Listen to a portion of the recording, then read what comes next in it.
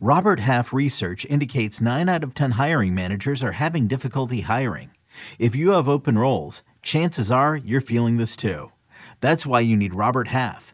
Our specialized recruiting professionals engage with our proprietary AI to connect businesses of all sizes with highly skilled talent in finance and accounting, technology, marketing and creative, legal, and administrative and customer support. At Robert Half, we know talent. Visit roberthalf.com today. Who is this new Shane Bieber? We'll break it down next on Fantasy Baseball Today in 5. Welcome into FBT in 5. As always, make sure to follow and stream us on Spotify. Today is Thursday, April 21st. I am Frank Stanfield, and I'm all alone. Everybody left me. I feel like John Travolta in that gif where he's just looking around and he's all by himself. That's me. Anyway, let's talk about Shane Bieber, the new version. He picks up his first victory on Wednesday against the Chicago White Sox. 6 innings of 1-run balls, 7 strikeouts to 0 walks. He had 17 swinging strikes on 86 pitches. And how did he do that? He went heavy with the slider 42% of the time. This new version of Shane Bieber, if he's going to succeed with this lower velocity, it's going to be by relying on his secondary pitches like this slider, and he's going to have immaculate control. He had 0 walks in this start. The problem is he still gave up a lot of hard hits. So if he starts walking people and he gives up hard hits, that's going to be a recipe for disaster. He can succeed with this lower velocity, again, leaning into the slider, and he just really can't afford to walk anybody. So I am encouraged by this start. I don't know that Shane Bieber could still be a top 5 or top 10 starting pitcher with this fastball velocity around 90 miles per hour. Can he still be a top 15, top 20 starting pitcher? Still be very good and valuable for fantasy purposes? I think so. Do I look to sell after the start? Yeah, I think if you can get fair value, I'm not just selling for the sake of selling him. If you can get a top 30 or maybe even a top 40 player in return, it's something I might look to do, but he can succeed with this lower velocity, and he kind of laid out the blueprint for how he will do that on Wednesday afternoon. How about if you need an outfielder? We've got some ads for you. Jurickson Profar was great again on Wednesday. He went 2 for 4 with a sock and a shoe. That's a home run and a steal in the same game. His 4th homer of the season, his first steal of the season. Jurickson Profar is just 53% rostered. And I know Profar's been around for a while. We kind of just know who he is at this point. He's doing things a little bit different so far this season. He's hitting the ball harder than ever before, and he's pulling the ball, a 71% pull rate.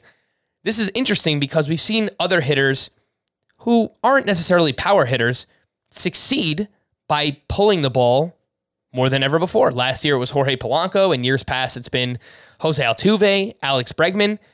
If Jurickson Profar is leaning into this approach, then I think that he can have success. So wherever he's available, 3 outfielder league, 5 outfielder league, if you have someone who's struggling off to a slow start, I'd be all right making that swap. I'm very encouraged by what I've seen from Jurickson Profar. Another one I wanted to mention, Anthony Santander with the Baltimore Orioles.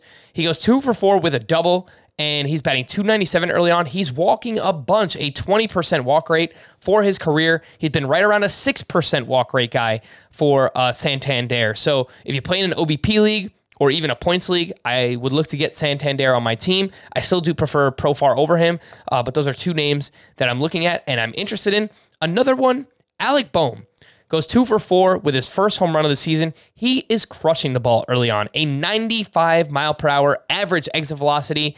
And a lot of what we said coming in was that he needed to lower the ground balls. He needed to raise the launch angle. That is exactly what he's done thus far. The defense is questionable. That's what will keep him off the field. But if he hits, he's going to play. And so far, Alec Bohm is hitting 33% rostered.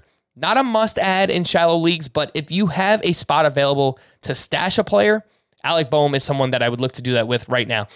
We had some big news come out on Wednesday afternoon.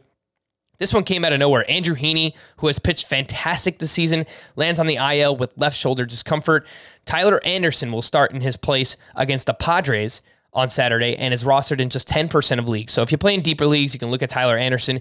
The bigger news is what this meant for Tony Gonsolin, who was great against the Atlanta Braves on Wednesday afternoon. 6 shutout innings, 1 hit, 3 walks, 3 strikeouts, 12 swinging strikes on 83 pitches, really leaned into the slider and had tremendous success. the bigger news here is that they couldn't go with their tandem starter strategy with 4 innings of Gonsolin, 4 innings of Tyler Anderson, because they now need Tyler Anderson to start in Tony Gonsolin's place. So as long as Gonsolin is out, I'm not sure how long it's going to be. As long as Heaney is out, I think that we're going to see them rely on Gonsolin and let him go deep into his starts. And if they do that, then these might be the results that we're going to get from him. So lots of upside with Gonsolin. I know he's someone that Scott liked quite a bit coming into the season. They finally let him go, and he looked really good in doing so. Gonsolin is 69% rostered. Nice. So if you can go and pick him up in shallower leagues, or if you held onto him, I think that you should feel very, very good about Tony Gonsolin after the start. For more extensive fantasy baseball coverage, listen to the Fantasy Baseball Today podcast on Spotify, Apple Podcasts, Stitcher, your smart speakers, or anywhere else podcasts are found. And thanks for listening to Fantasy Baseball Today in 5. We'll be back again tomorrow morning. Bye-bye.